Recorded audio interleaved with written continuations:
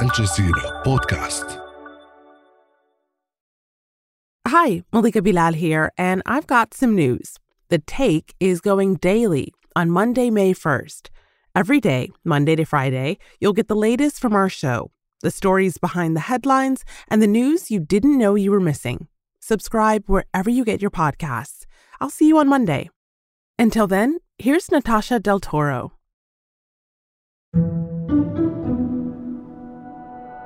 The Fort Mojave Indian Reservation is near the Colorado River, the mighty river of the western United States. Nora McDowell grew up there, and she knows what it's like to lose something precious. There's mainly a lot of cottonwood trees, a lot of mesquite trees that I remember. And the Colorado River just flowed wherever it wanted to for more than 2,000 kilometers. We were used to that natural flow of the river, the natural order. Then, in the 1930s, the U.S. government built the Hoover Dam. This, the world's largest power plant, is capable of generating 1,835,000 horsepower of electrical energy when operating at... And then downstream, there was another dam. The Parker Dam and the Hoover Dam created a backlog of the water, and the flow of it changed, and then they channelized our river. There were multiple dams built without consulting the native people who live there. The dams changed the course of the river, and that changed everything. Our homes were flooded, and they lost all their fields, all their crops. Their homes were totally gone, and they were devastated. When it comes to water in the United States, for Native Americans, it's been a story of theft and exclusion. And today, that story shifted from floods to drought, the worst in 1,000 years. Now, the federal government is considering across-the-board cuts to the water allotted to each state, as well as tribal nations. And Native people are afraid they may be left behind, again. So what happens next in the West? I'm Natasha Del Toro, in for Malika Bilal, and this is The Take.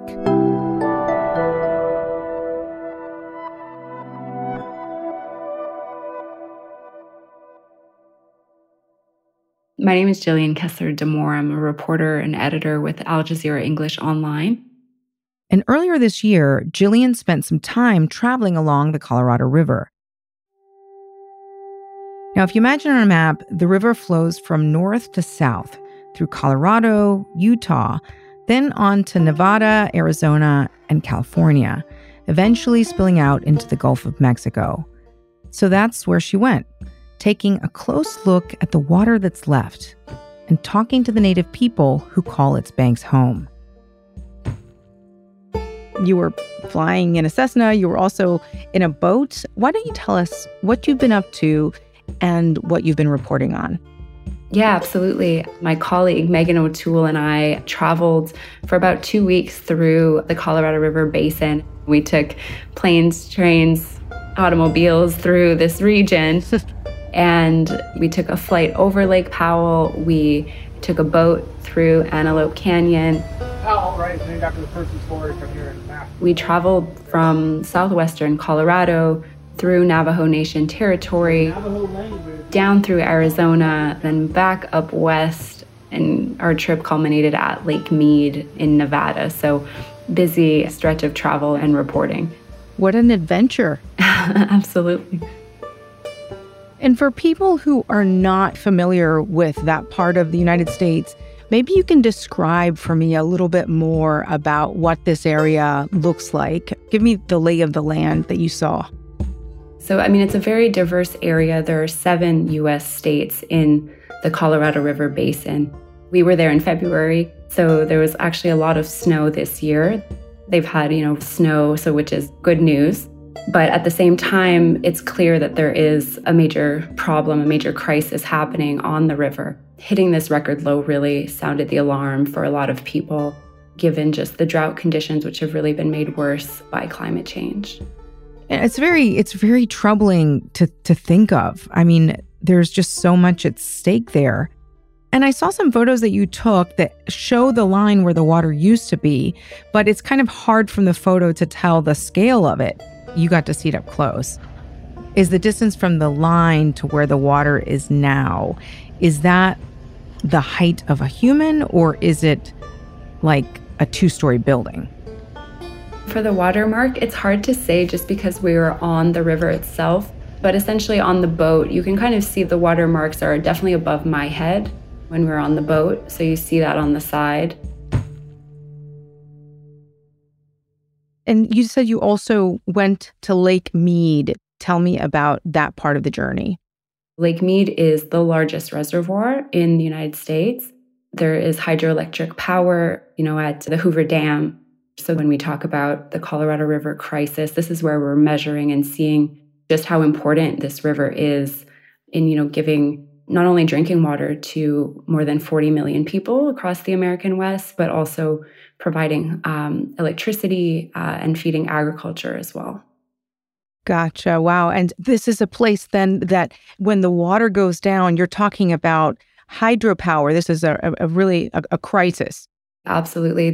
What the experts are saying is there is a fear that this could reach a catastrophic point that's known as dead pool. And so what that means is that the water would really cease flowing through the system. And as you just said, that would spell disaster for tens of millions of people.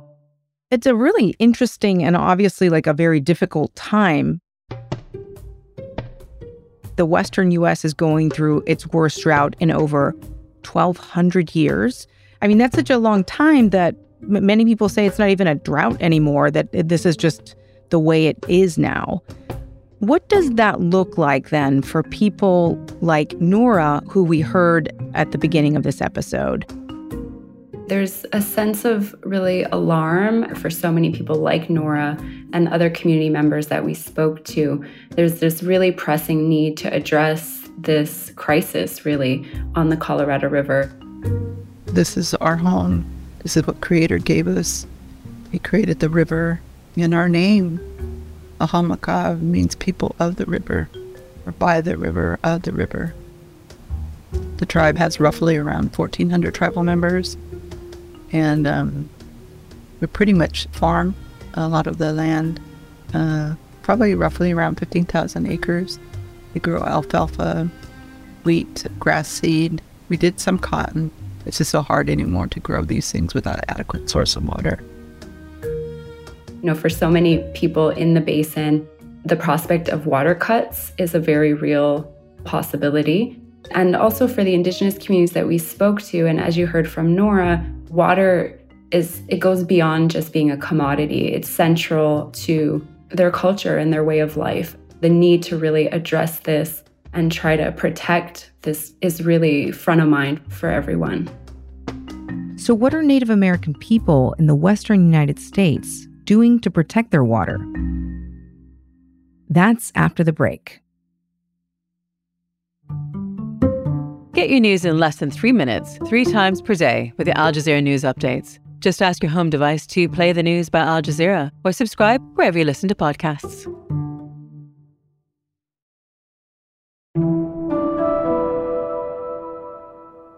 As the Western United States faces its biggest drought in a millennia, Al Jazeera's Jillian Kessler-DeMoore has been traveling up and down the Colorado River, reporting on its water, or lack thereof, due to a massive drought that's plaguing the region.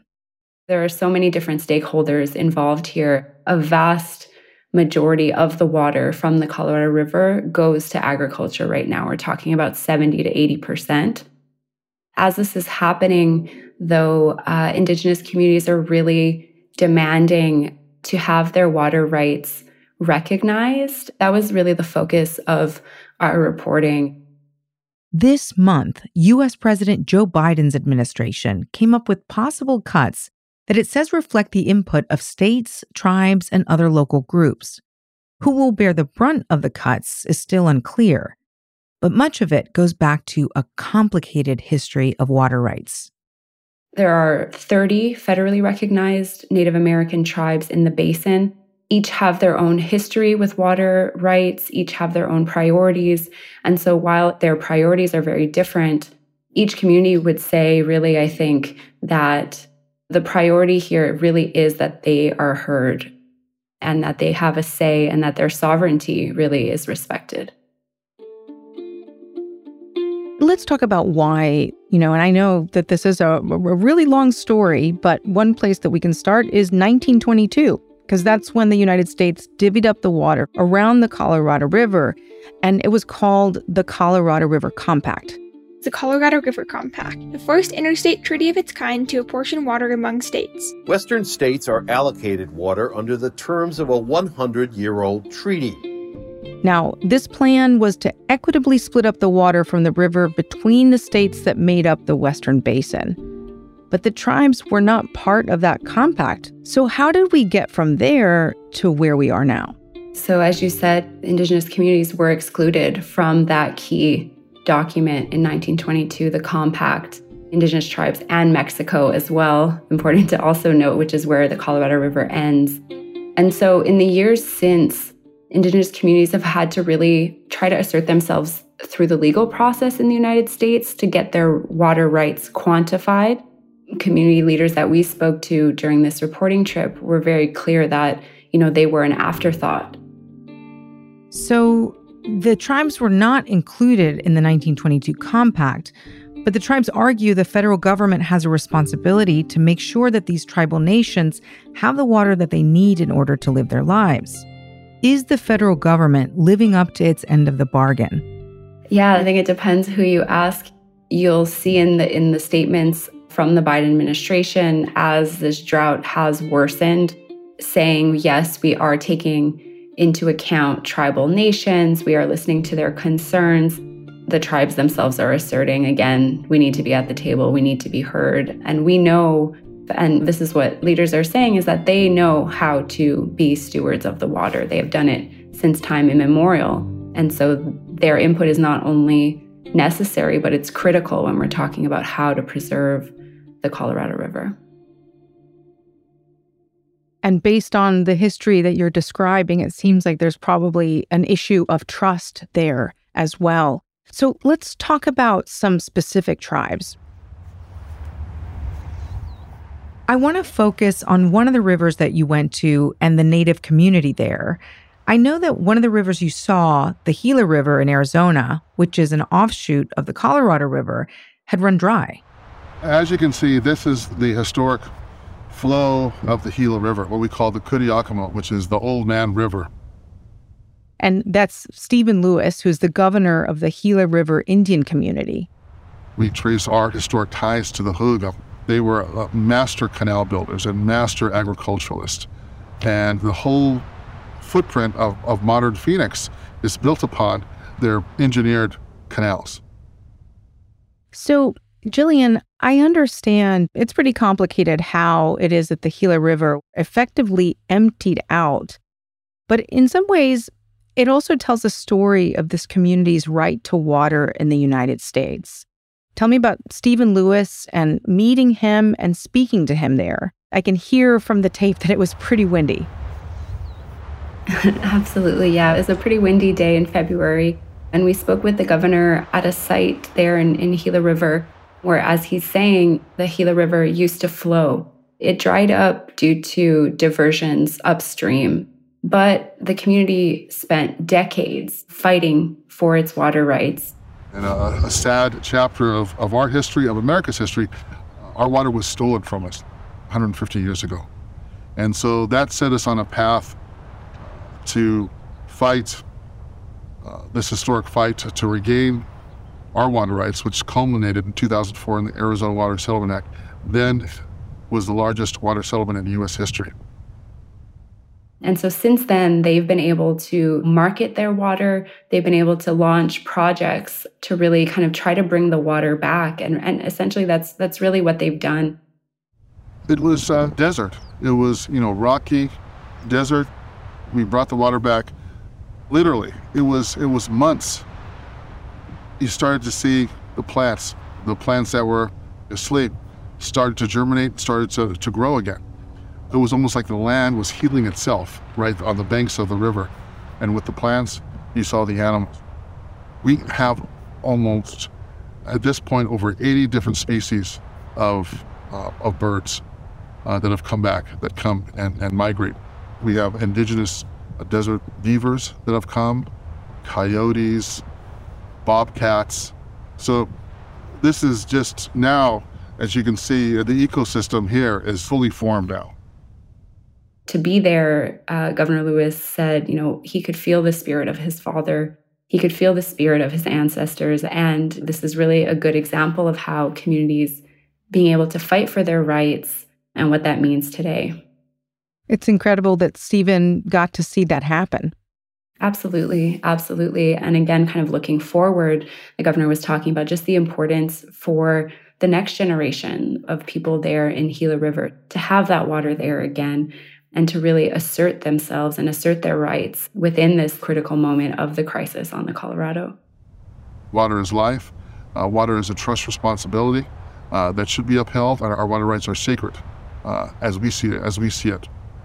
We have to continue on this path of negotiating, of looking at ways that we can find a more sustainable path forward.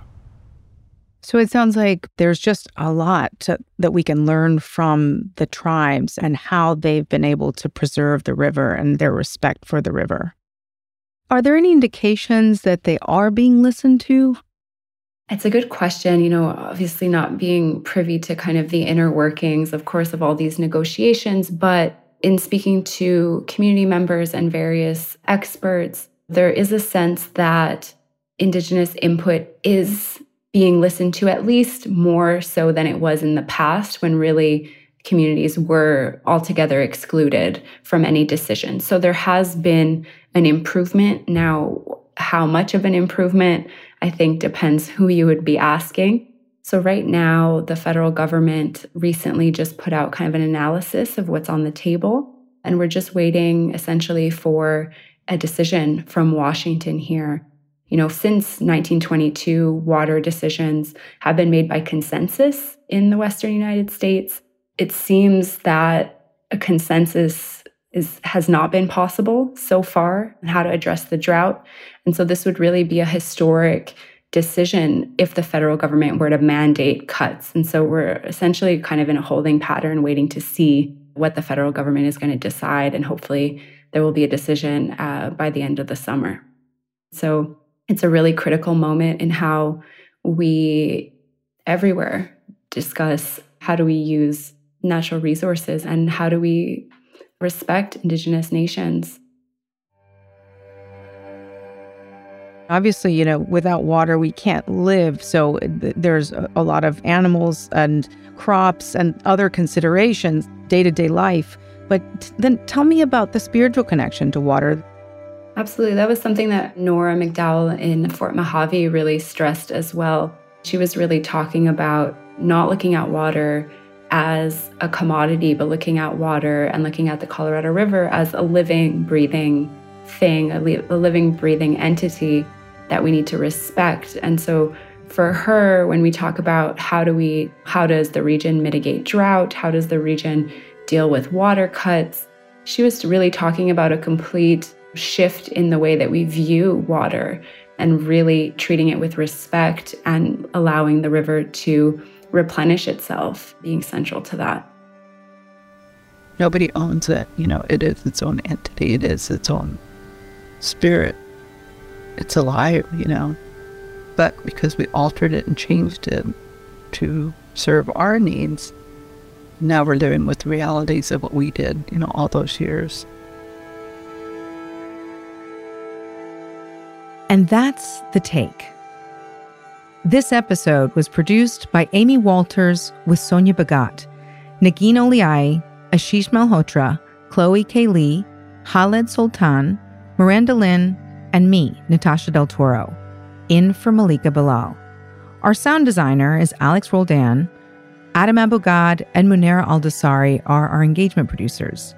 Alexandra Locke is our executive producer, and Nay Alvarez is our head of audio.